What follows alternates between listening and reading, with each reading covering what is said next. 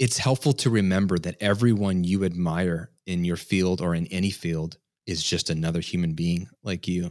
They're scared, they're fearful, they're insecure. I can tell you, the more successful you become, it doesn't get any better. You don't get less scared. You have just new fears, new insecurities.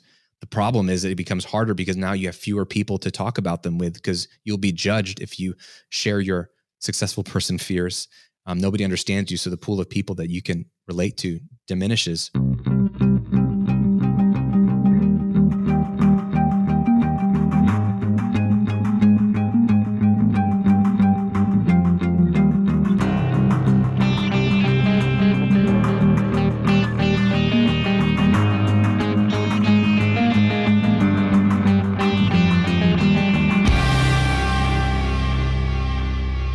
Graham, I'm excited to talk to you today. Your message to me was really compelling. I'm like, okay, this guy gets it. I think we're doing very similar things, wanting to support our communities. So let's just start there. Before we get going, can you introduce yourself and then tell us a little story about who you are and what you do? Yeah, no, I'm so pumped to hang out and talk. What you're doing is amazing, Chris. I own 2 online businesses. I started in the music space with a brand called The Recording Revolution. I started that in 2009. And the goal there was, I didn't actually know what I was doing in 2009, but the goal there was to help musicians make better sounding recordings, tell them what gear to buy, how to use the gear without having gone to audio school, just tips and tricks. And that turned into an online business. I didn't know that was a thing. And so that became super successful. It became the coolest thing I'd ever done. I really enjoyed it and fell in love with it. And then I fell in love with helping people start their own business around their own knowledge, their own skill set, their own hobbies, just like I had. And that turned into this personal brand, GrahamCochrane.com. I launched in 2018. And that's just been an amazing journey. That was like a passion project for me. And now it's become what I'm doing full time, is just this brand. I've kind of brought on other people to do the content on my original channel, which was bittersweet. There's a lot we could unpack there about identity and who I thought I was and that kind of stuff. But yeah, now I help people start online businesses and grow their businesses. And just wrote a book called How to Get Paid for What You Know. And that was an awesome project as well. Okay, I'm trying to retrace your steps here, and it's not so easy to see. As oftentimes people say, it's easy when you look back, but looking forward, because I see that you get your Bachelor's of Arts degree in corporate communications and your media Bachelor's of Arts in corporate communications and media. And then you go and work with Rosetta Stone as an audio engineer. Like, just help me figure out who you are as a kid. Why did you pick this as a field of study? And then maybe we can retrace the steps together. The LinkedIn resume, it just sort of, it shows for me like the failure of a dream is what it feels like, because the dream was, I was a performer as a kid. I was in choir, I was in bands, I was a singer-songwriter, I was musical theater kid. And so I picked one of those loves, and I picked music, and I wanted to be a rock star. And so in college, my parents had a deal where I had to go to college. My grandfather, God bless him, and his vision for me and my brother, he saved a lot of money for me to go to school. My parents saved some money, and they're like, you're going to school. We don't care what you do after that. In not so many words. And so I was like, all right, I'll go get a degree. I actually did 2 degrees. One was technically the media and communication. The other was audio engineering and producing music. And so I was like, at least I want to play with music, play in studios, play with technology. But what I'm really doing is writing records and shopping an album around and trying to get signed by the time I graduate college. And I had people that really mentored me, who believed in me, and I really believed in myself. So I really thought I had a shot. And then when I got to the end of my senior year and realized that not enough record labels were biting, where there was some serious opportunity, I was engaged to my then fiance, now wife. And I was like, I got to find a way to make money. And so I took random jobs until I could finally find a job doing audio, which that was great. Rosetta Stone's a cool company, but it was pretty boring. I mean, you're recording somebody speaking Spanish or Greek, El gato, like can we do that one again, please? Like El gato. Right. So I did that for a few years. And that was what I thought the rest of my life was going to be, was like, I guess I'm one of those creatives that now is a square peg in a round hole and have to do this for the rest of my life. Yeah. I see on your LinkedIn page there that you got out of school in 2005. At this point, if memory serves me, man, the way that we consume music has already changed or is about to change radically. And so anybody who's thinking of like, yeah, I'm going to be a rock star, I'm going to sell a gazillion CDs or whatever else you're selling, LPs, and people are going to come to my concert. Like the writing is on the wall already. I think take me back to 2005 as you're going through this, thinking, I'm a musical theater kid. I want to be a rock star. I want to write songs. I want to perform. Is this impacting that thought at all? Or you're like, you know what? I'm going to be the exception to the rule.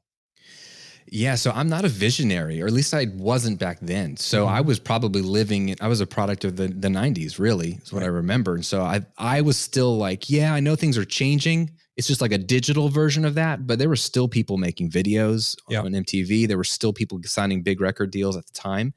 And so I was still like, it's the late 90s kind of still. We're only 6-7 years removed from that. So I was trying to go the traditional model, and it's funny because I didn't see what was changing, and I didn't want to see it. I just wanted to be an artist, and I wanted to perform, and I wanted people to know my name, and I wanted to make an impact. I remember thinking that. So if I were smarter back then, I probably could have seen like, there's so many opportunities now for musicians. It's so cool. You can make a living as a musician now in ways that you could never back then.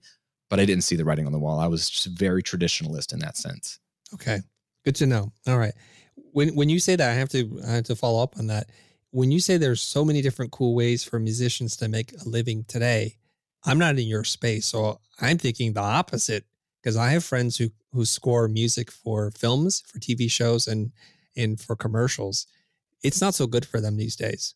You must be talking about something else. Can you shed the light on what you're talking about? Well, that's interesting. I mean, because my friends that are in the same space are doing great right now for scoring music. I would say maybe the bigger category is video games. I think there's more money in video game music than there is in maybe film music. I don't know. That's an interesting industry, especially looking at Microsoft buying, what did they buy? Acclaim or Midway, or they bought somebody Activision, huge. I think. Activision, yeah, for like $60 some odd billion. There's so much money in video games. I have friends making music for that space, and they're in business. But even if you're just a normal musician, there's so many tools now, right, with YouTube and any of these platforms, TikTok, to get in front of an audience, to build an audience. And then now there's so many tools like Patreon or even the YouTube subscribe function, or just even building your own fan club on a platform like Kajabi, where you can monetize access to, private live streams, hangouts, swag, whatever. It's basically a fan club, a glorified fan club online that you can control. And the whole, Kevin Kelly's whole 1,000 True Fan concept really comes into play. I've got friends that are doing 100 to 250K a year. They're just musicians, and it's just based off of $8 a month subscriptions or $10 a month supporting on Patreon, just from building a little fan base online. So it's pretty exciting. How big is their social following? Just ballpark, just to give this some context. Yeah, so I don't like to talk about social following because I don't think that they're related. Okay. They can be, but I feel like it's a big vanity metric. So for example, I can just compare like my two businesses. The Recording Revolution on YouTube has over 600,000 subscribers. My personal brand, as of right now, has like only 30,000 subscribers. But I'm able to make more money in my personal brand with 5% of the audience size than I was with the Recording Revolution, which is insane. So there's just so many more variables than social size or subscriber base. If you get creative in terms of what value you add and how engaged your audience is, you can make a lot or a little. Okay. As we're the threads start to splinter apart, and there's many things for me, it just like I'm interested in following up with you on, because there's a small percentage of people who listen to our podcast and watch our channel who would self-identify as a musician, as an artist. And they're like, Chris, help me out. Do you have any specific plans for us? I can apply the concepts they say and figure it out for my business. But since I have you here, help me understand all this, because I do have, I'm not saying lots of friends, but a good amount of friends that run the entire spectrum of like barely scraping 2 nickels together, and people who are scoring for TV shows and things like that on a regular basis. And it seems like there's everything in between. So let's talk about some just big ideas, the bullet points that you talked about, in that there's some non-traditional ways for you as an artist to make a living these days. You mentioned one is like creating the ultimate fan club. Lots of tools and resources to do that. Okay, I checked that off. The first thing that I think about is, and this is why I asked you that question. I'm glad you're going to address it head on. Is I don't have a following. I don't want to do that kind of stuff. Like, how do I build this fan club? Because it's not happening for me.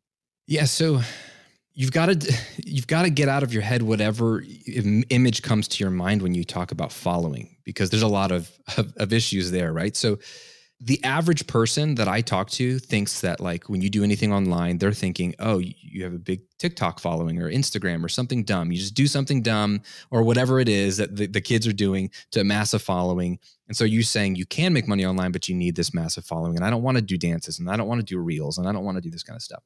And I think that that's where we need to start the conversation, which is that is only one way of, when we talk about following and audience building, that is a way. I do think you need an audience. I don't think it's possible to make a living without an audience. It's very, very hard. I think the audience is the asset, not your product, not what you sell. I think if you have an audience, you can do anything. If you don't have an audience, it's really hard to have a business, because we're serving people here at the end of the day. So I do think you need an audience, but I don't think you have to do something you don't feel comfortable doing.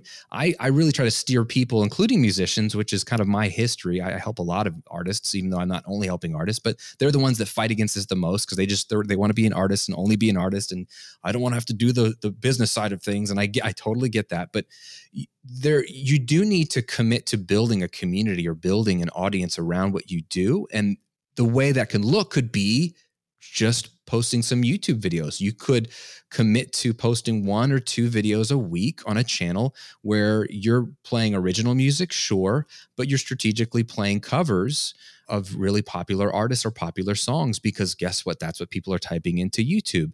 And all it takes is 1 or 2 of those covers to pop for people to notice you. And they go, oh, I like Chris's rendition of whatever song that is. That was really cool. I didn't know who this kid was. He's really talented. Let me check out his other videos. And that becomes a gateway for people who are not looking for you to find you, to then realize how talented you are. And now they're in your ecosystem. And that's building a following. That's building an audience. But it's much more geared around what you love to do. And I would argue YouTube content, or even a podcast like this, but YouTube especially, it's so much more evergreen, because it's not like a TikTok video that disappears unless it goes viral.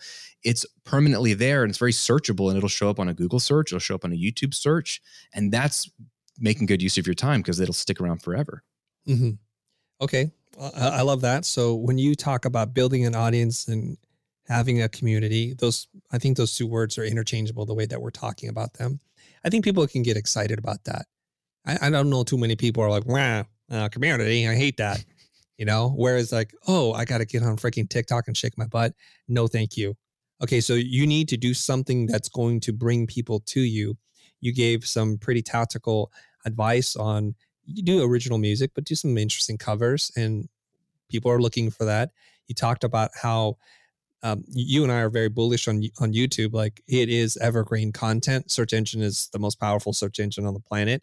And if you do something, and if you have any talent, we'll preface it by saying that, because I'm not saying if you're terrible, you're not going to want to hear my version of any song, because it'll be horrible. But if you have talent, wherever you are, if you stick to it, eventually your audience will find you, right? 100%.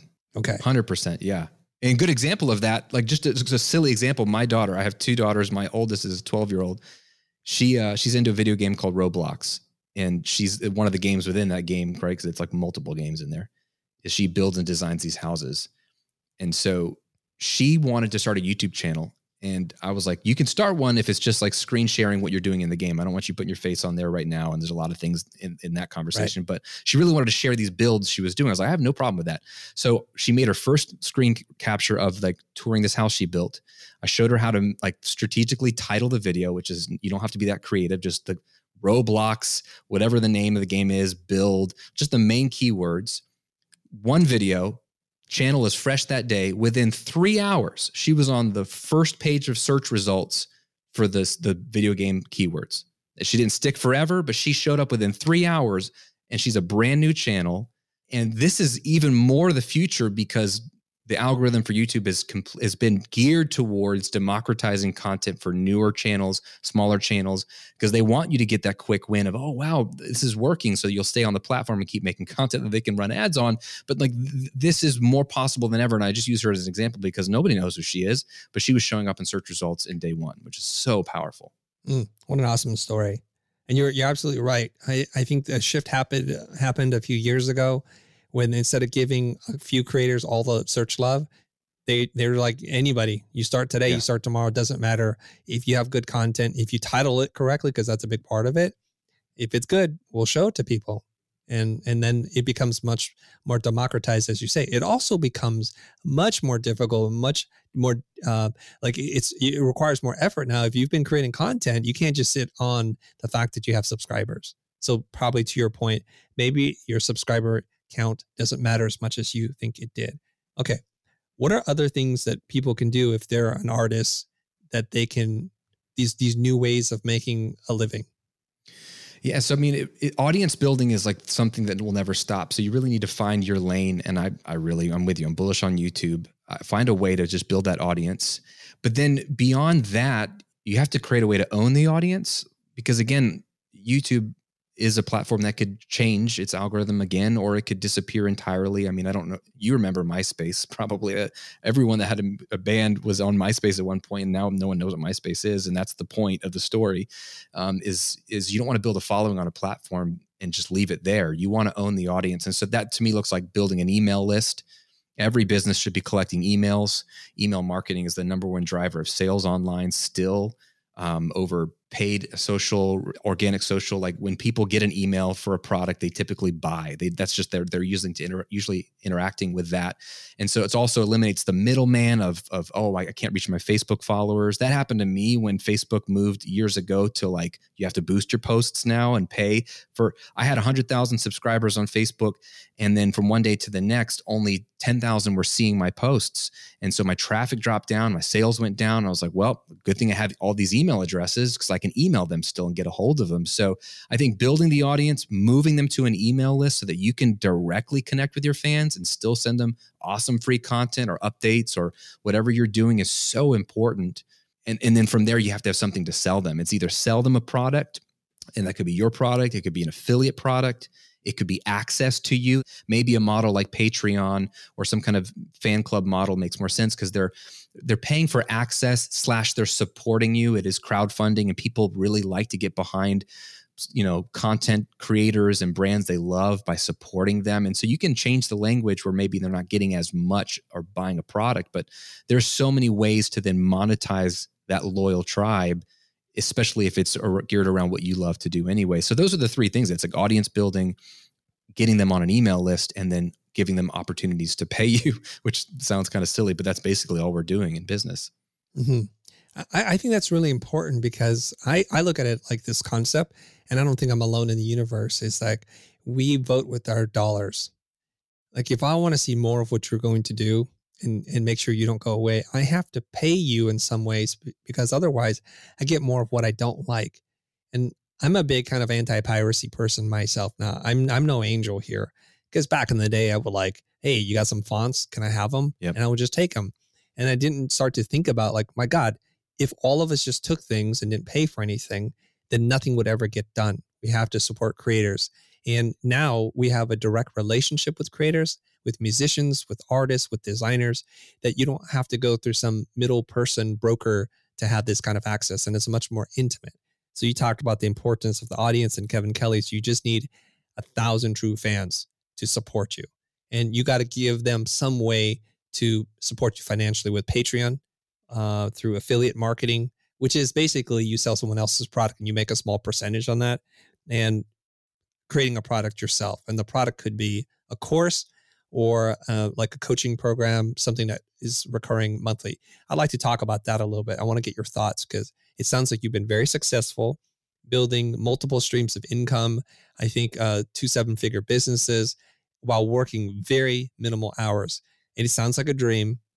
I'm here to tell you that if you don't do the work, it is a dream. But if you do the work, it's actually a very real dream you can attain. So I'm going to just turn this over to you to have you speak on that, please. Oh, I love that last line. Yeah. So I find myself in a weird space where I'm talking in the same lane as people that make my skin crawl. They're standing in front of a Ferrari or they're on a private jet and they're just talking about, if you buy their thing or come to their webinar, you can be a millionaire or whatever. And you don't have to do any work. So I understand that I'm lumped into that category, but I kind of like the challenge because I want to like rebrand this lane as a real possibility for people who truly care about serving people and providing value and doing work that they really believe in. So the great thing about, like, I come from a freelance background. Like, my first business was freelance recording and producing music for bands. And I thought I was living the dream at the time. Like, wow, I get paid to make a record for music I enjoy. That's really cool. And I get to play with the gear and that kind of stuff. I thought that was the dream. But when you're a freelancer, there's only like two real dials you have to make more money: either charge more for your service or get more clients, or both. And at some point, those have their limits. Now, I have friends who have then like added a third dial, which is hire other people underneath them to then service all their clients, and they get a small cut of that. But now you're managing people. And if that's not something you're good at or want to do, and I don't want either of those, then that's you're out of options to scale your income or dial back your time. And so I stumbled into digital products by accident. I started a blog in 2009, started a YouTube channel in January of 2010 for the express purpose of hoping people would find me, see that I'm doing credible work, and want to hire me. So it was like a means for just lead generation for my service-based business. I had no idea that people would be interested to pay me to learn more about what I was teaching them how to do. I thought, well, you're watching my YouTube videos. Why would you want to pay me for more? But I realized, oh, I'm missing the point. People want to go deeper. They want curated information and not just a million random YouTube videos when they're serious and ready. And when I launched my first course, which I didn't know it was called a course, I just filmed 4 hours of content to explain this one piece of software, and people paid me for it. That was like a light bulb moment of, oh my gosh, like, if I just had more of these things or charged higher prices or had more people buying them or any combination of the three, I could make way more money. And I've already done the work. The work is done. I built it. The sales process is there. It's automated online. People are finding me through the YouTube channel. So I started to see like maybe there's more opportunity here. And that's what I stumbled into. That's what I teach now full time.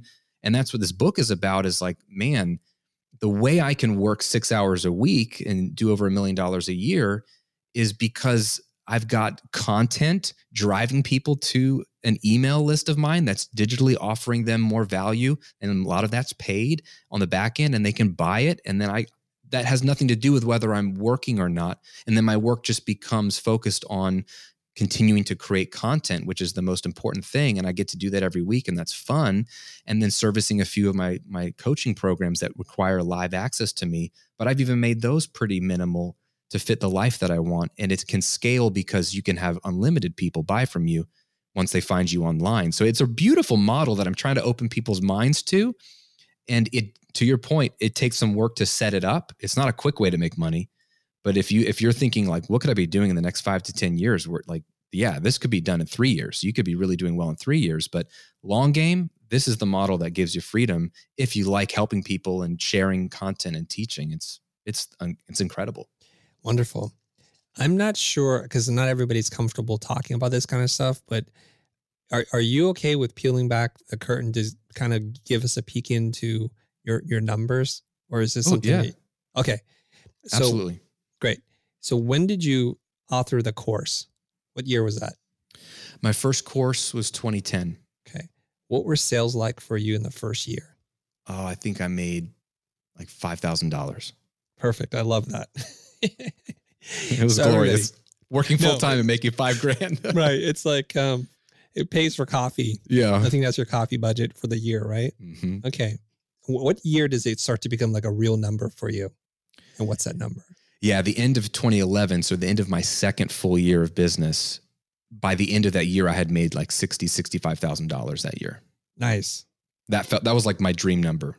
That's a good number, by the way. Congratulations. Hey, thank you. My wife and I both had full-time jobs before that, making $30,000 each. Yeah. And I was like, we just had a baby. I was like, if she could stay home and I could replace both of our salaries from home, this is the dream. I thought I made it. Yeah. Mm-hmm. Okay. And is this the point where you're like, if I worked at this, maybe it can turn into something much bigger than this. You never know, right? Well, you know what? I got that vision earlier on. Okay. And so that was me working at it, actually, because in my second year, I started to really launch a bunch of different products and got more creative and a little more bold. I see. And that was the beginning of things really starting to work. And during that time, just so people know, like during those first 2 years, we were on food stamps for 18 months of those first 2 years. So it was like a very low, embarrassing point where I'm working hard, meaning dedicated. I only worked 32 hours a week was the max I've ever worked in the business, but because I always took Fridays off. But there wasn't much fruit, right, from all that work. And, Right. until the end of year 2, I really started to see the fruit of my labor. This is very good. Okay, I'm glad you clarified. So year 1, you have one product. It's teach you how to use, I think, an audio software or something like that. Yeah. Mm-hmm. Okay. Year 2, you're like, hey, let's double up our efforts here. How many products or courses are you offering at this point? By the end of year 2, I had 5 for sale. Holy cow! Yeah, that is a lot. Yeah, I mean, and three of them weren't that great.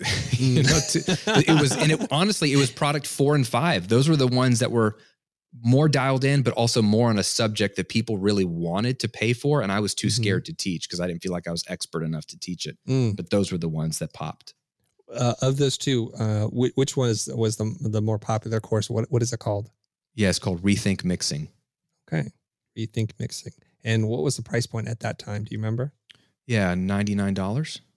Okay. Oh, I love the information that you're sharing here. It seems like very relatable, attainable. You know, if you think about it, everybody listening, it doesn't have to be this $10,000 product. You can start small. I love how you said that you didn't think you were an expert enough to be teaching this, but you knew that's kind of what people wanted. And so you stuck it out. You made that thing. Okay, wonderful. Anything else you discovered in year 2 before we go to year 3? No, that was the big discovery that this could go. This is full time. This is the thing. Okay. And you had said before you were doing some of this while working a full-time job and your wife. So have you already now left your job? This is now your full-time thing? Well, I had lost my job. So I was doing this and freelancing. So I was trying to, I see. My goal was to like get half my income from freelancing and half from these digital products. But I think the end of year 2 was when I realized I made more on my product side than my freelancing side. Maybe this is the future, you know? And that is a dream. I want to just have everybody, I mean, look, if it's not obvious, I'm just going to say it because sometimes people miss the point of this. When you're in the service space, you only make money when you're working. And so when you go to sleep, you stop making money. And it's sometimes, maybe it's different for music, but in design and very kind of bespoke creative services, you can't take an asset that you made for one client and reuse it for something else. Very rarely can you do that. So you're starting over every single time. When you make a product, however hard or difficult it is, once the product is done, you could be asleep, you could be at dinner, you could play with your kids.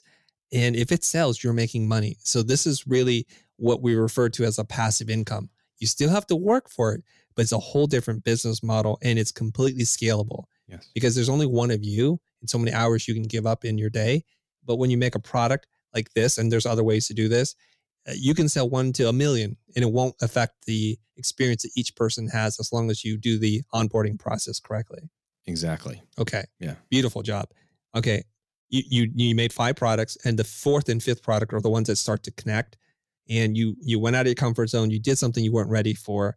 And at a very just friendly price point, $99.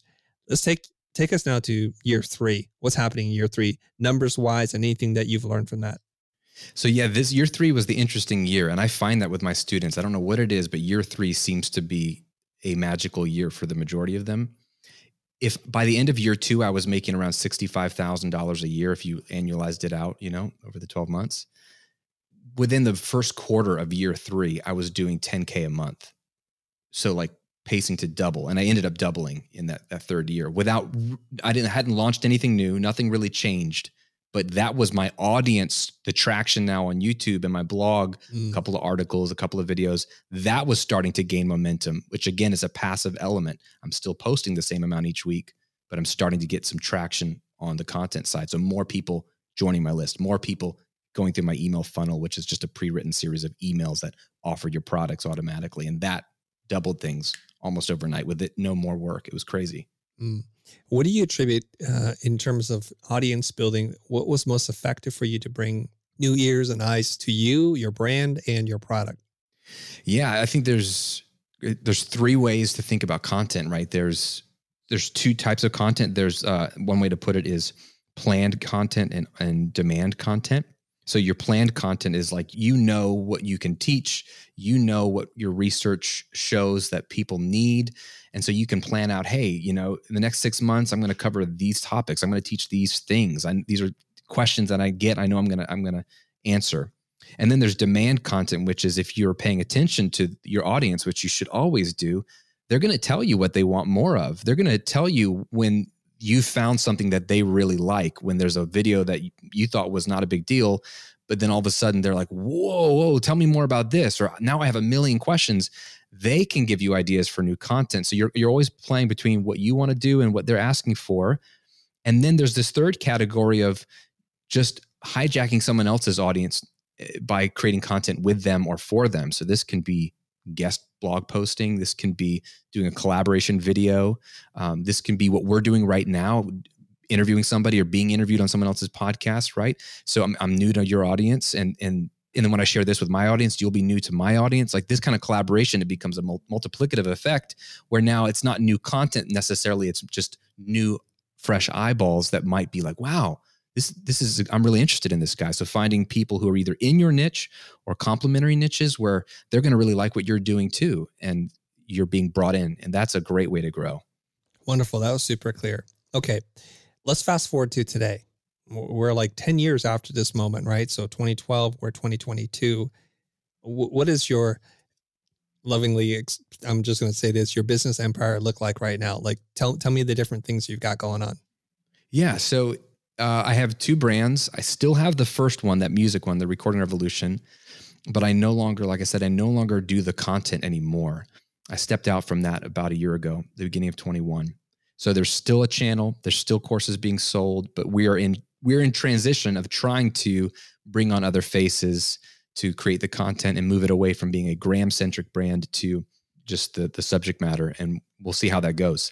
We're in year 2 of that. That's existing and doing its thing. And then I have this personal brand where I teach people how to earn more in their online business or start an online business and work less. And that's really important to me because there's lots of ways to make money, but I'm really more interested in making a life. And you need money for life, but you also want to have time to do other things and be with the people you love. And you also need to have space to be healthy and for your mind, body, soul, all that stuff. So I try to help people with that. And so that includes a podcast, a YouTube channel. I have courses. I have a community, a paid community where I coach people who've already launched that want to scale, a mastermind group for people who are already doing 6 figures who want to scale to 7 figures. And then this book is the next endeavor of that, which is trying to get people that won't pay attention to me as a YouTuber, maybe pay attention to me as a published author. There's something about that people just, for some reason, they look at you differently. And that's something I've always wanted to do was write a book. And so that's the new thing. Great. You mentioned the book a couple of times. The book is called How to Get Paid for What You Know. And I think it's going to be out like any day now, right? Yeah, March 22nd. Okay. Where can we find this book? Is it like Amazon or Amazon, Barnes & Noble, anywhere books are sold. Yep. Time for a quick break, but we'll be right back. This episode is brought to you by Shopify. Forget the frustration of picking commerce platforms when you switch your business to Shopify, the global commerce platform that supercharges your selling wherever you sell. With Shopify, you'll harness the same intuitive features, trusted apps, and powerful analytics used by the world's leading brands. Sign up today for your $1 per month trial period at shopify.com/tech, all lowercase. That's shopify.com/tech. Welcome back to our conversation. I've been talking to Graham and he's been sharing with us how he went from living on food stamps and building a passive income business and accidentally discovering that he can be a course creator and taking himself out of that and being able to work a very balanced lifestyle, which is what everyone's looking for, where you can make enough money to support you and your family and the people that you care about while not giving your entire life away to work. Because what's the point of making money if you can't spend it with the people that you love? Okay. Business-wise, revenue-wise, where are we at in 2022 with these two different endeavors that you have? Yeah. So revenue, like last year between the two was 1.7 million, maybe somewhere around there. Wow. Congratulations again. Amazing. Oh, thank you. Yeah. It's crazy to say. It is crazy. Yeah. And you are now more focused on your personal brand and you're going to shift the Recording Revolution to some other thing. You still own that? You still run it? Or is it something where you're building it to kind of spin it off and sell it so someone else could manage that? Yeah. So a great question. I still own it, and I have a business partner in that business who now has taken on more responsibility and is like hiring the content creators and keeping the brand alive. So I don't do anything in that business day to day, just own it. And we're in like wait and see mode. It's like an experiment. Can it exist without me? Right. And it did last year. Revenue dropped. We planned for that, but we'll know more. Like, can it exist without me, or can we rebuild it so it could exist without me? Mostly just to keep serving people. The audience. I needed to move on personally. I just, my heart wasn't in it anymore, which was a really hard thing for me to even admit to myself for a while. But the audience was still hungry for it, and so I didn't want to shut it down. So I'm trying to find a way to let it live and continue to serve people without me needing to be in it. Right. Okay. I want to take you back because you said something that I think people would be upset at me if I didn't follow up on, which is you had some kind of low point where money was a scarce resource for you. And I think this is an important thing for people to understand and unpack the mindset that you need to be in that place where you're sustaining yourself on food stamps. I think you mentioned maybe 2 years. When you're kind of in that state, how do you have the courage to try and start a crazy business that maybe doesn't make sense? Or because I think a lot of people are going to relate to that part of the story. Maybe they're down and out and they're on their luck. They've tried and failed before, or they're living in a country where these kinds of ideas are too radical for them. Can you speak to this audience, please? Yeah, 100%. I don't want anyone to ever think that I had a great vision for my business and it was just a hard patch but I knew we were going to get through it, because certainly that's some people's story. And I wish that were my story. I lived day to day in doubt, fear, shame, and embarrassment. I had a baby that was just born and a wife that was trying to take care of that beautiful baby. And I had a mortgage. We just bought a house, and then I lost my job. And then I find myself in my little spare bedroom right off the living room. I can hear my daughter crying. I can hear my wife struggling as a new mom. And I'm in there like sitting at a computer, like asking God, like, what do I do? What am I doing? Like, what am I doing? And even if I knew what I was trying to do, I don't know how to do it. I don't know how to do it. I don't even know what's possible. And so I just want people to know that's how I felt. I felt lost, but I felt a pressure to figure something out and to try something. And it was hardest in a lot of ways when I would go see family around the holidays, or someone would come to visit. We had just moved to Florida, and so we didn't have family in town. But if people come to visit, or we go back to Virginia or somewhere for the holidays, and they would ask, have you found a job yet? And to have to tell them I haven't found a job, and then I'm not actually looking for a job, but I'm blogging about audio recording. And then to see their faces, like you can see them trying to figure that out. Like, okay, I want to be nice. I love you. I do respect you and trust you, but like, how are you going to take care of my daughter? Because I don't understand how that makes money. And I would have to tell them, I don't know how it makes money yet either. It was really hard. And so I just want people to hear the reality of how I felt in it, because I didn't have a resource. I didn't even have like a podcast like this to hear about what was possible, or even maybe some things to think about. So I felt very lost. I think the two things I knew I had going for me, one was my wife really supported me. She's entrepreneurial in the sense that she's always had a side hustle, and she can always come up with ways to make money. And so she's very much the kind of person like, well, we can figure something out. I don't know how it's going to work either, but we can figure something out. And so she was very supportive of me giving it a shot. And I really appreciated that, because I know she was scared. And then two, I credit my faith. I'm a Christian, and I pray, and I trust that God has a plan for my life. This was not the plan I had. I would have not have scripted it this way. And I just prayer and just like, and some days I really sucked at that. But I would look for just glimpses of maybe this is working. I didn't have to see it all unfold, but if I could see like maybe there's something here that got me to do the next thing and the next thing. So whether that was more people finding the YouTube channel and seeming to really feel like I'm unique in this space, more people buying my little $45 course, which was the price of my first course, more people reaching out and wanting to, collaborate with me. Even though I couldn't see all the dollar signs, I thought, I think there's something here, right? And you know that, Chris, like when you've got something that you're creating something that people really like, even if you can't sell it yet, like there's something there. And I just was determined to figure out a way to monetize it eventually. So you had a lot of things working for you. I mean, you have a loving, supportive wife who encourages your your risk taking, your entrepreneurship. I think you leaned in on your faith, knowing that there's a plan. And we kind of have to discover that plan along the way. You have the right background, the right mix. And so are you quite just literally poking around until you find the business? I mean, because how does this happen? Because there's a big gap there, right? Like I believe that it's going to happen. I have a loving, supportive family, and it actually happening are two different things. So where was the breakthrough for you? Yes, exactly. And I'm glad you want to take it there. So when I found, and if anyone starts to create content online, especially if it's like YouTube content and it's pretty clear who you're building it for and the audience is pretty defined, people are going to find it, even if it's 50 people. Imagine like people say, oh, I got 50 views on my video. Imagine 50 people in your living room listening to everything you say. Like, that's awesome. That's like, there's something there. When you start to see people are excited about what you're doing, and when I did, I started to think about, okay, well, how do you make money off of this?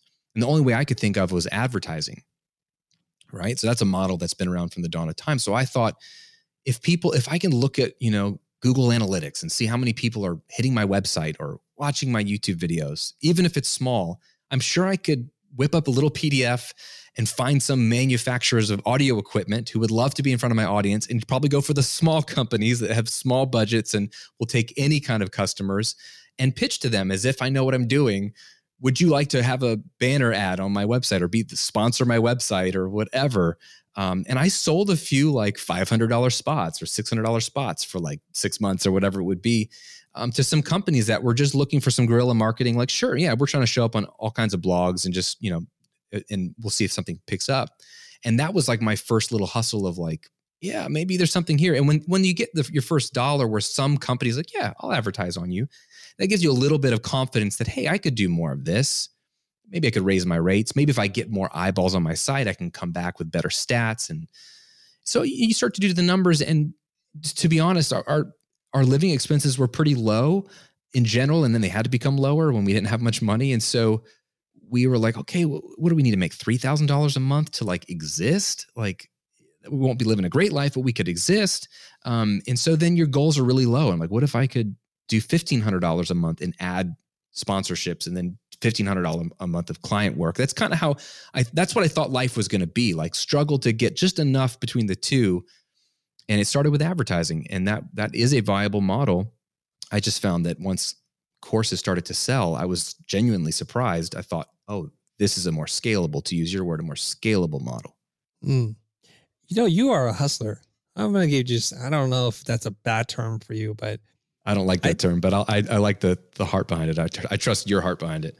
Yeah, it's like this doesn't work, I'll try that. That doesn't work, and you're not afraid to pick up the phone, shoot out an email to someone. You figure out a way. There's two meanings to hustler. A hustler is a con person who hustles people out of their money. I'm not talking about that. I'm like, that person's got hustle. There's a pep in their step, and they're go-getter. They've got moxie. I don't think of a lot of creative people who are like, I don't know, things aren't working, I'll just stay on Fiverr. And they never break out of that pattern of thinking, as opposed to where you are at. Like, man, there's not a lot happening right now, but there's 50 people watching this. Where else might this go? Now, this doesn't seem to fit inside the narrative of who you are as a person who's a performer, as a person who went to school for communication and media. Like, where does this business marketing mindset, this salesperson mindset come from? Does it come from inside, or is there somebody in your life that helps you through this? No, that's a great question. I took a sales job out of college. I sold radio advertising for a local Clear Channel rock and country station. And I was awful at it because I'm an introvert. I'm afraid of talking to people. I don't want to cold call. I don't want to walk into a Tractor Supply store and try to convince you to run ads on our station. But two things are different, right? I use that as a bit of a joke, but like, A, I didn't believe in the product I was selling because I didn't believe, like, who buys off of radio ads? I guess some people do. And B, I was just coming off of a death of a dream, because that was the season of my life where I realized I had to get a real job, and the music thing isn't going to work out maybe like I thought. So I was in a bad space and pretty bitter. I think what you're seeing, and maybe I haven't thought about it this way, Chris, I think what you're seeing is I'm not a salesperson. I don't even think of myself as that creative, but I'm a performer. I as an introvert, I'm like weird around small groups of people if everyone's looking at me. But if you put me in front of 5,000 people on a stage, I feel like I'm all alone. and it's beautiful, and I can just be me, and I'm confident, and I feel like people should pay attention because there's something great's going to happen. I don't think I've articulated in that way because I think I have too many mental scripts of like, be humble, don't brag, don't be egotistical. So I never verbalize those things, but I think that's what's coming out. And I really felt when I started my YouTube channel and my blog, I could tell these people loved it. I could tell that it was helping them. And I could tell that I was being the resource that I never had. I had to go to audio school to learn this and then deal with a bunch of jerks online and forums telling you that, well, you need thousands of dollars to have a professional recording. And here I was being the guy that was relieving people and showing, no, you could do this for $300, $500, and you can do it at home. And so I saw their eyes light up, and I got confident in my ability to bring transformation in people's lives, even if that transformation was only encouragement. That's one of my life goals, is to be an encourager and an empowerer of people. And so I felt that, and that gave me a little bit of power, maybe a bit of confidence. Maybe that's the moxie you see. And so I felt like, why wouldn't everybody want to watch all of my videos? Why wouldn't they want to take my course? Like, it's really going to help them. I don't know how to get them to do it, but I believed in it enough to keep trying as long as I could. And I don't know how many more years I could have tried before my wife said, like, hey, go get a real job. But there was enough proof that this could work if we just gave it a little bit more time and a little bit more time. And it did eventually, slowly, but it did it. Mm-hmm. I think you touched on a couple of different things that I want to highlight. One is that I think you have to have an internal belief that what you're doing is fundamentally good. It comes from that. So I think if you're like, you know what, I have a really engaged audience, I believe they want to know more about the things that I'm using and talking about, that gives you a lot more confidence to reach out to manufacturers versus the person who's like, I don't know about this. That idea wouldn't occur to them. And then when they have those dialogue or conversations with people, they're going to self-sabotage. There's another thing that you brought up, which I want to just kind of draw attention to, which is this, is that a lot of us are waiting for the evidence to tell us that we're good enough. So that then we can believe that we're good enough. So we somehow miraculously expect an audience to show up without us making content. Then the other way is I believe that what I have to share is good and it's coming from a good place and I'm well-intentioned and I'm going to make this thing and then gather the evidence to support this belief. I find that really successful people have this strong belief and they're waiting for the evidence to catch up. Like, you might think you're the world's best musician or mixer or audio engineer. And then you're just like, give me enough opportunities and I will eventually prove to you that I am that person. You seem very much like the second of those two descriptions, the latter of the two. Can you speak to that a little bit? Yeah, I love that framework. Yes, it's an inherent belief that, that maybe the evidence isn't there, a good word, but I could easily picture thousands of people buying this course, and I can picture testimonials, or I can picture cool success stories. There's like in the audio niche, I don't know if he's still doing it. There was a great like web TV show called Pensado's Place. Dave Pensado is a Grammy award-winning mixer and an engineer, and what he would do was interview other engineers. It was a really cool thing because nobody cares about the music producers; they care about the artist. But he was highlighting all of our heroes in the audio engineering space on his show. And it was all these amazing guys and gals. And I remember thinking, I want to be on that show. Like, I'm not a big name producer, but I'm big in the music space in a roundabout smaller way. Whereas like I have a lot of influence on the next generation of audio engineers. And it's weird, but more people are learning from me than are learning at audio school because they just found my YouTube channel and it's the biggest one. And so I had not an arrogance, but I was like, you know what, I think, and I knew Dave Pensado, we'd connected a bit. He saw what I was doing. I had interviewed him on my show a little bit, but he was like doing me a favor. But I had a feeling like one day, I bet I could get on that show. I don't know how. And he probably would say no, but I think I should be on that show. I think I could play at that table. And I would go to this conference, a big show in Anaheim every year called the NAMM show. And it's for musicians and people that sell gear and stuff. And I would always fly out there because I'm in Florida, fly out there every year and just walk around and talk to people. And it's like the worst thing an introvert could possibly do. It's like self-torture. But I would do it because I was like, I got to show my face physically because I'm an online guy only. If I could show my face, maybe someone will connect with me. And I did that every year for like 10 years. But I remember one year I started to see Dave Pensado and his team, and I would talk to them.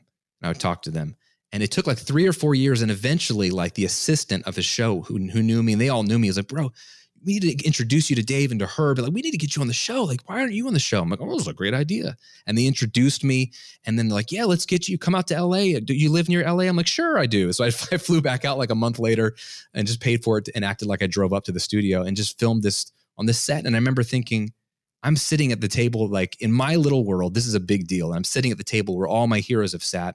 And I feel like, quote unquote, I don't belong here, but I knew I could be here. And I think that's just, to your point, I could envision it. And maybe it wouldn't have happened. And some opportunities certainly haven't happened that I have envisioned. And that's okay. You don't win all of them. But so many things have come after the fact that people think to the old story of, it took you 30 years to become an overnight success. Like, it's eventually people realize maybe some of the greatness in your work or what you're doing, but it might take a long time for the people you want to see it, but you have to believe in it yourself. And I just felt like there was something here. And I don't think I ever really articulated it. This is good therapy for me. I'm learning a lot about myself in this episode, honestly, about reverse engineering it. But yeah, I think that's what it is. I think you're on the nail there. Well, thanks for sharing that. Okay. I have some other questions to ask you here, some highlights here. So let me just see if I can get through this. I think we've covered a lot of things, but I want to be sure. You say that your business idea is right in front of you. There's 4 questions to ask yourself. What are those questions that we need to ask? So you need to ask, what are you good at? What do you love? What have you had experience helping people with in the past? Like, start with that collection of questions. And that's going to give you a weird list. Like, I love football and eating pizza. I haven't really helped people with their football or pizza eating. So I don't know if that's valuable to the world, but you start with, I list those things, but I like music. I like recording. I like making videos. I like singing. So I've helped people with their finances. It's funny. People come to me. I help people with their money all the time. If you ask yourself, what have I helped people with? What do people text me for? Like, you're the guy or the gal that people come to for this. Just list out all those things as a brain dump. And then you have to ask, which of these might be valuable in the marketplace? Like, are people spending money around this topic? And you'd be surprised what money is being spent on these days. So there's a lot more opportunity for weird niches. I mean, if I can build $1 million business teaching people about audio recording, like people that are broke, like broke musicians, if I can do that, then, you don't have to your point earlier, you don't have to be selling $10,000 packages to entrepreneurs. That's what I think most people think is the only way to do it. And I did it first in a hobby niche. So it's possible, but you have to look at what's marketable. And there's a lot of ways to find that out. You can do it like big zoom out. Like, are there books being written on this topic? And what are those top 5 books on Amazon right now on this topic? And what are the titles and what are the subtitles? What are the chapters? Like, you can learn a lot about what people are buying already. YouTube channels, are there big channels on these subjects? And if there are, that's where people usually get scared off. Like, oh, it's already been done before. And then that's like, no. That's the opposite. You run into that because that means that there's a market for it. People are already used to spending on this market. It's so much better than finding some little micro niche in a lot of ways that no one has ever spent money on. Because you're taking a gamble there. It could work out, but you're taking a gamble. So I like to look for markets that there's a lot of people in, or that there's money being spent on. And big research like that. Or then another step is to dive deeper, talk to real people, talk to your friends, talk to your followers on social, talk to your family. Like, if you're thinking about, well, I'm good at like fitness, or I'm good at nutrition, or I've lost weight, like, you can start to tease that out with people. Like, hey, have you ever struggled with like losing weight? What have those struggles been? Or what do you hate about like eating healthy? Like, what do you wish you knew? You can just start to tease out, is there pain points? Are there pain points? What are people's dreams there? And get more meat on the bones of, I think I can make a business around fitness. Well, let's get more specific. Like, what could you help people do? And what are people asking for help with? I learned in the music space, it was built around my friends. I created a customer avatar built around my friends. My friends were musicians first. They weren't really engineers. So they were more creative brain, not like technical brain. They never really wanted to be an audio engineer. They just want to know how to use the equipment good enough. They don't have a ton of money to spend, but they're willing to spend if it's the right amount. But everyone's telling them they have to spend a lot, but they don't think they have to. They don't have a good space to record in because it's their mom's basement. Like, I just put together all these data points. I was like, I'm going to help these kind of people because they're real. I'm not just going to be audio recording advice for anybody. I'm going to be for that kind of person. and see if I can find more people like it. And I built a business around it, and I've done it twice. And that's sort of the process you're going through, is starting with what's already there inside of you. You don't have to create a business around like selling toilet paper. That would be a really good business, but I don't know anything about that. You don't have to do that kind of business, but you should start with what's your talents, what are your interests, and not all of them are marketable. That's okay. Like, no one's paying me to eat pizza, although I would welcome the checks. But I think there's a market inside of every one of us, because we all have helped somebody. We all are knowledgeable. Get rid of the expert language. Don't say I'm an expert, because that's what trips people up too. But knowledgeable, you can help somebody. You've helped somebody before. You could multiply that over thousands of people on the internet and make a living. Here's a business idea for you. You could write songs about your love for pizza, how some country music artists are known for writing about their trucks and dogs. You could just write about pizza. I'm sure there's an audience there for you. Yeah, that'd certainly be new, and people crave new. Like, who's that pizza song guy? Right. You could be the guy and then be sponsored by the national chains. There you go. As the pizza guy. Just songs about how you like pepperoni or whatever the topic of the day is. Don't tempt me. That's actually really fun. You never know. So the question I have for you, and I've done exercises like this with people before. All right, Graham, Mr. Smarty Pants, I've made my list. Now I understand like what I'm good at, what I love, what I have experience in doing, what I have some skill, and what pays well. I can't connect the dots. How do you connect people? How do you help people connect the dots? Because they have these wonderful lists. I think the thing that you didn't say, but it is implied, is you got to find that sweet spot, the overlap of your interests, what you're good at, what you have some experience doing, and what the world wants or needs in terms of like what they pay for. That's not always obvious to people. How do you help them through that? Because this is a common piece of feedback that I get. Yeah, for sure. I mean, that's why I think if you start with the list of what you're good at and what you're interested in, then you have to systematically take each one of those, maybe start with your top 3. You have to take them through, like I was alluding to, like, is there a market? And that look at Amazon bestselling books, look at YouTube channels, look at Google results when you type in certain topics and see what comes up, to get a general sense of, are people selling stuff and buying stuff, or at least talking about pain points? Is there a pain point? Are there communities? Facebook groups are a great one. Are there free Facebook groups around this subject, and like, how big are they and how many are they? My brother-in-law, I have 2 brothers-in-law. I've helped them with their businesses, and one of them is a motorcycle mechanic for Honda bikes. He's built an entire online business around that, because there's such a huge amount of people across the world who have these affinity groups online for DIY fixing their motorcycles, specifically Hondas. That's his background. And so he's just built a business around that. So you can find out if there's other markets and communities there. And I think that's easier to do than people think. So you just go down the list and see, like, are these niches, is there money in the niche? I think what's harder, Chris, is taking that and then really creating something that is super desirable to people, because anybody could tell you, oh, I think that there's a market for weight loss. Yeah. Oh yeah. I think it's very easy to figure out. And that's a great market to be in. You can never have too many people in that space because there's such a high demand. But the challenge is then, how are you going to stand out? And not just stand out, but how are you going to connect? I think that's a better word. How are you going to connect with people? And the way you do that is understanding the deep, dark fear, pain point that they might not say publicly, the fear beneath the fear or the pain beneath the pain. And that can come from talking to real people. It can be online. It can be in DMs. It can be you post something, or you see someone post something in a group and you're like, hey, that's really interesting. And you talk a bit and you're like, hey, would you like to talk offline about that? Diving deep with real people and using their real language so that you're addressing their real problems or articulating back to them their real dreams. You know, Jay Abraham, a brilliant, salesperson and educator and author, in one of his books, I think it's Getting Everything You Can Out of All That You've Got, which is a great book. In that book, he talks about the businesses that can best articulate back to their customers their problem are the ones that are going to win, because we feel that empathy of like, oh, they get me. She gets me. He understands me. Yeah, that's exactly what I struggle with. That's a great bridge for you standing out versus being like, oh, I'm going to do a weight loss business. I'm going to make a course about losing weight. That's not enough. You really want to understand what people struggle with and then what their true desires are. And that's the deep work. Like, that's the most important thing you could do, because that will help you with your content. That'll help you with your products, of course. And I think products come way down the line. In the book, I have a 6-step process to building your business. And I don't think we talk about products until step 4.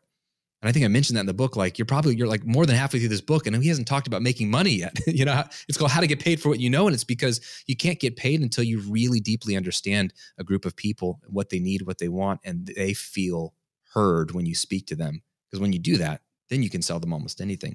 Do you find that people struggle with the whole question of what is it that you know? Because for some people it would be like an existential crisis. Like, what do I know anyways? And who am I to be talking about that? Oh, those are 2 existential questions, right? So what do I know, right? Everything that's common to us is usually uncommon to other people. And that's part of the problem is we're so close to it. I try to, like, one question I try to ask students if they're feeling stuck is, if you had a Saturday all to yourself, no work, no responsibilities if you're married or kids, or it's like it's a selfish day. You can do whatever you want. And you're going to spend part of the day sitting and just reading your favorite magazine or browsing your favorite YouTube channel or podcast on a topic. Like, what would you binge to learn about for a couple of hours on a Saturday, a lazy Saturday? Let your mind wander there. Like for me, one of the things I geek out about is personal finance, investing, building wealth, like normal people being financially healthy.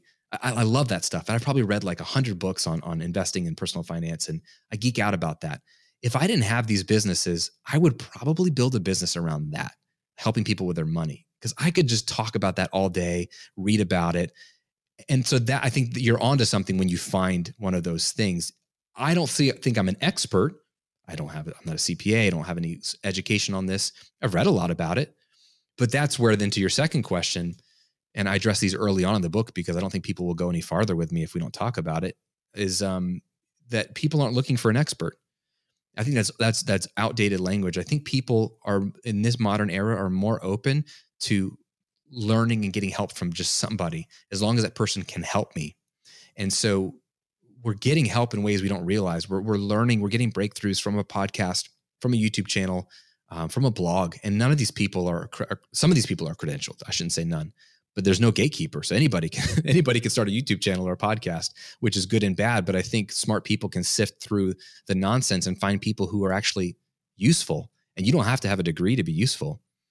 I have so many students who are women now, who are stay-at-home moms or are coming out of a season where they've been a stay-at-home mom, and they're just trying to create some income on the side. And they feel like either they don't have a career or their career is interrupted, and they're creating content around whatever it is they do, from how to homeschool to fitness to makeup to mindset to all kinds of stuff. I have a student who, she has an entire business built around how to study your Bible. It's called Coffee and Bible Time.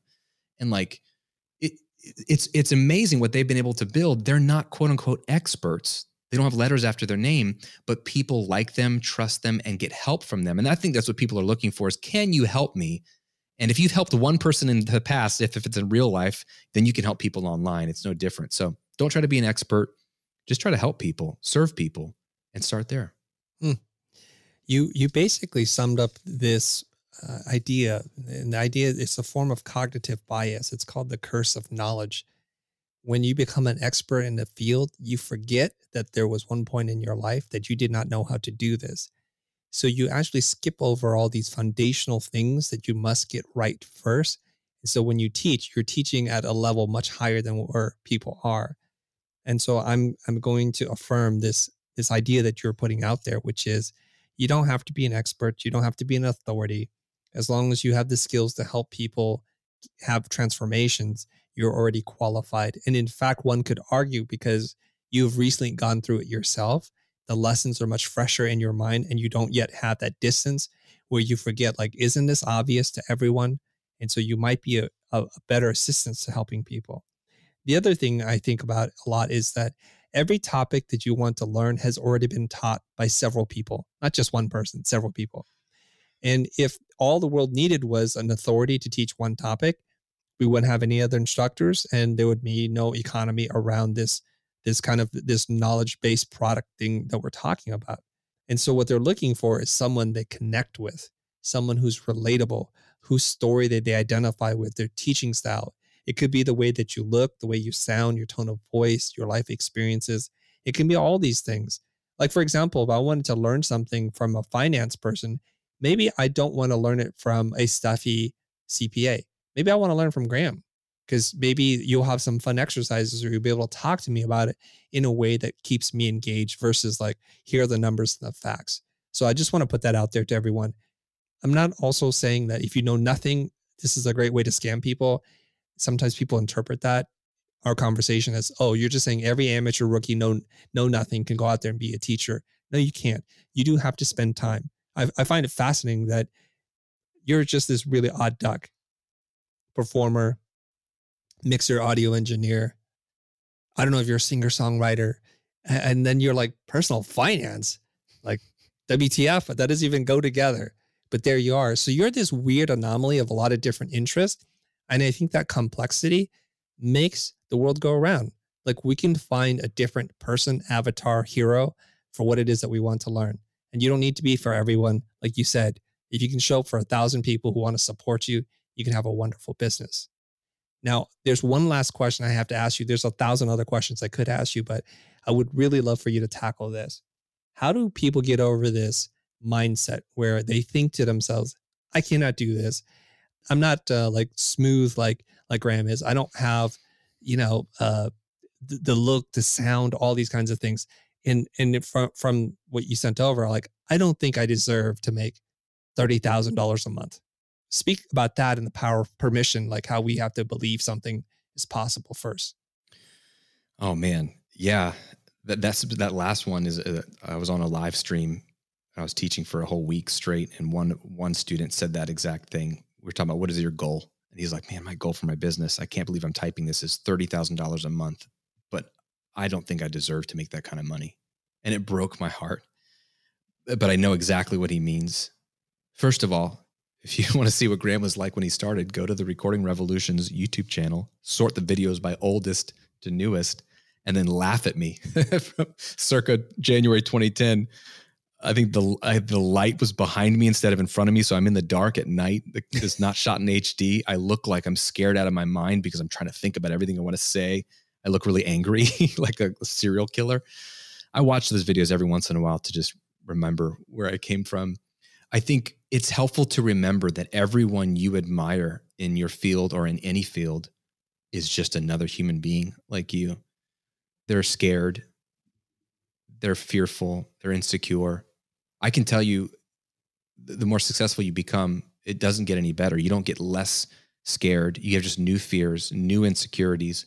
The problem is that it becomes harder because now you have fewer people to talk about them with, because you'll be judged if you share your successful person fears. Nobody understands you, so the pool of people that you can relate to diminishes. So it's very lonely at the top, as Tim Ferriss will say. I'm not at the top, but I'm just, you know what I'm saying? Like, it just becomes weird. I did not expect to have these problems. And so the people you admire are probably insecure and fearful, have doubts as well. Good days, bad days. We're all a mixed bag. So remembering that we're just people, it sort of levels the playing field. And remembering that we're all differently designed. I feel like God gave everyone different talents, different ways of thinking about things. I love that. I love that because it makes the world a richer place. And so I think comparison is a huge problem. We all know that as human beings, but then social media and these tools allow us to compare ourselves to more people more often, which only exacerbates the problem. And I think I have benefited greatly by getting off of social media, not paying attention to my competitors. I literally don't. I have a business partner. Well, we stopped doing it. We had a membership site together for 7 years. We're still good friends, but we ran this business together for 7 years. And I unsubscribed from all of his stuff. I stopped seeing his emails because I was getting jealous of what he was doing. And we're in business together and he's a good friend. I was like, I can't look at what you're doing, bro. And I didn't tell him at first. It's a funny story after the fact, but I don't look at what my competitors are doing. I don't look at what anyone's doing because I know what it does to my heart. It makes me insecure and I get distracted. I find that the more I just ignore the outside world and focus exclusively on the people I'm trying to serve, and like, what do they need? How could I serve them better?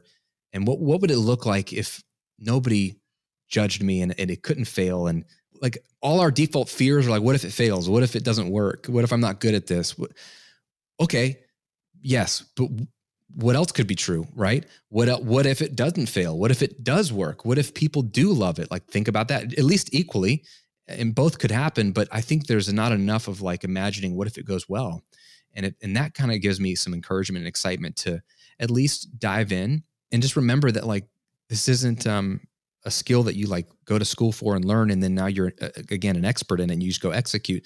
You learn as you go. I mean, that's the way you learned to do anything. You're a designer, you're a creative, like you learned by doing. You're seeing your heroes, you're kind of copying and try to recreate things, and then you're changing it and you develop your style, and everything you're doing right now is amazing. On the outside, people could say, look what Chris is doing. It's just so good. I wish I could be like him. But you've been playing with it and toying with it and just developing, and you're getting a feedback loop every time you create something. You're like, I don't like that, or they didn't like that, or I do like that. And it just informs what you do. And I think this kind of business model, you can only do it by doing it. And the problem is you'll be doing it publicly. And I think people are afraid of that. But the good news is, nobody knows about you when you got started. So no one's looking at you. So I have a friend that says, go ugly early. Like just put your crap out there now and just realize no one's looking at you. And then you're going to figure it out as you go. And then people are going to look at you 10 years down the road and be like, wow, look what she built. But they're not seeing what you started with. And I like to bring my story back out. I wrote about it in the book because I don't want people to think it's always been this way. I groped through the dark trying to figure this out. And I have students now that are doing things way better than I ever did and faster than me. And I'm excited for them, but they have a cooler story than I did because my story was a little rough. But I want to keep that story at the forefront because I was scared, didn't think it was possible, didn't even know what I was trying to do. But you learn as you go. And you just have to be willing at the end of the day, I think, to feel like the pros outweigh the cons. Like the rewards might be better than what you're giving up, because you're going to give up a lot in the sense that people could judge you and it could fail. And that's scary. And that's why most people live a mediocre life and are fearful and are afraid to try things. And they don't do great things. It's really hard to do great things because people could completely judge you in the process and it could fail. But that's what keeps it fun.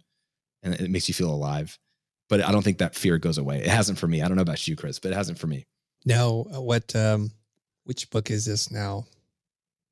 I think it's Mark Manson's book, The Subtle Art of Not Giving an F. Mm-hmm. He says that we all have problems. A rich person has a problem with money and a poor person has a problem with money. The poor person doesn't have enough of it. The rich person is like, what do I do with this money? How do I shelter it? How do I protect it from everyone trying to take a piece of it? So all we do is we trade our problems for better problems. So in life, we just hope for better problems. So and then in the beginning, when you're just kind of in the darkness, when no one cares, you wish that one day someone would see it.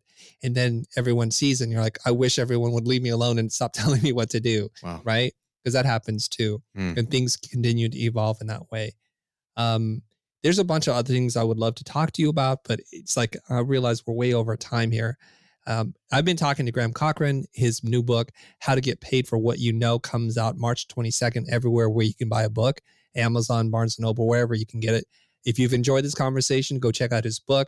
He also has multiple places where you can check him out on YouTube and social media. So Graham, where can people go to find out more about you? Yeah, if you want to hang out on Instagram, I do that a bit at the Graham Cochrane. And if you want to dive in and take I have a free workshop that walks you through the business model, the kind of the stuff we talk about in the book. It's at grahamcochrane.com/gift. You can just opt in there and you'll be on my email list. You'll hear from me and get some cool stuff for free. But there's a completely free workshop that I think will break it down for you if you really want to dive deep. I saw that. So do check that out, everybody, if you enjoy this conversation. And for all our audience who's really or see themselves as artists and musicians, I hope you're satisfied. We finally got someone in here to talk about it, and hopefully everyone else, you can relate to this. It's a wonderful story that you share. I also appreciate your transparency and talking about numbers and the hard, humble beginnings that sometimes people like to gloss right over. I do appreciate that, Graham. I appreciate you, Chris. Thanks for having an amazing conversation. This was fun. Thank you. My name is Graham Cochrane, and you're listening to The Future.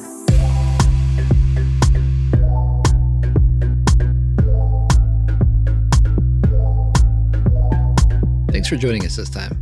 If you haven't already, subscribe to our show on your favorite podcasting app and get a new, insightful episode from us every week. The Future Podcast is hosted by Chris Doe and produced by me, Greg Gunn. Thank you to Anthony Barrow for editing and mixing this episode, and thank you to Adam Sanborn for our intro music. If you enjoyed this episode, then do us a favor by rating and reviewing our show on Apple Podcasts. It'll help us grow the show and make future episodes that much better. Have a question for Chris or me? Head over to thefuture.com/heychris and ask away. We read every submission and we just might answer yours in a later episode. If you'd like to support the show and invest in yourself while you're at it, visit thefuture.com. You'll find video courses, digital products, and a bunch of helpful resources about design and creative business. Thanks again for listening, and we'll see you next time.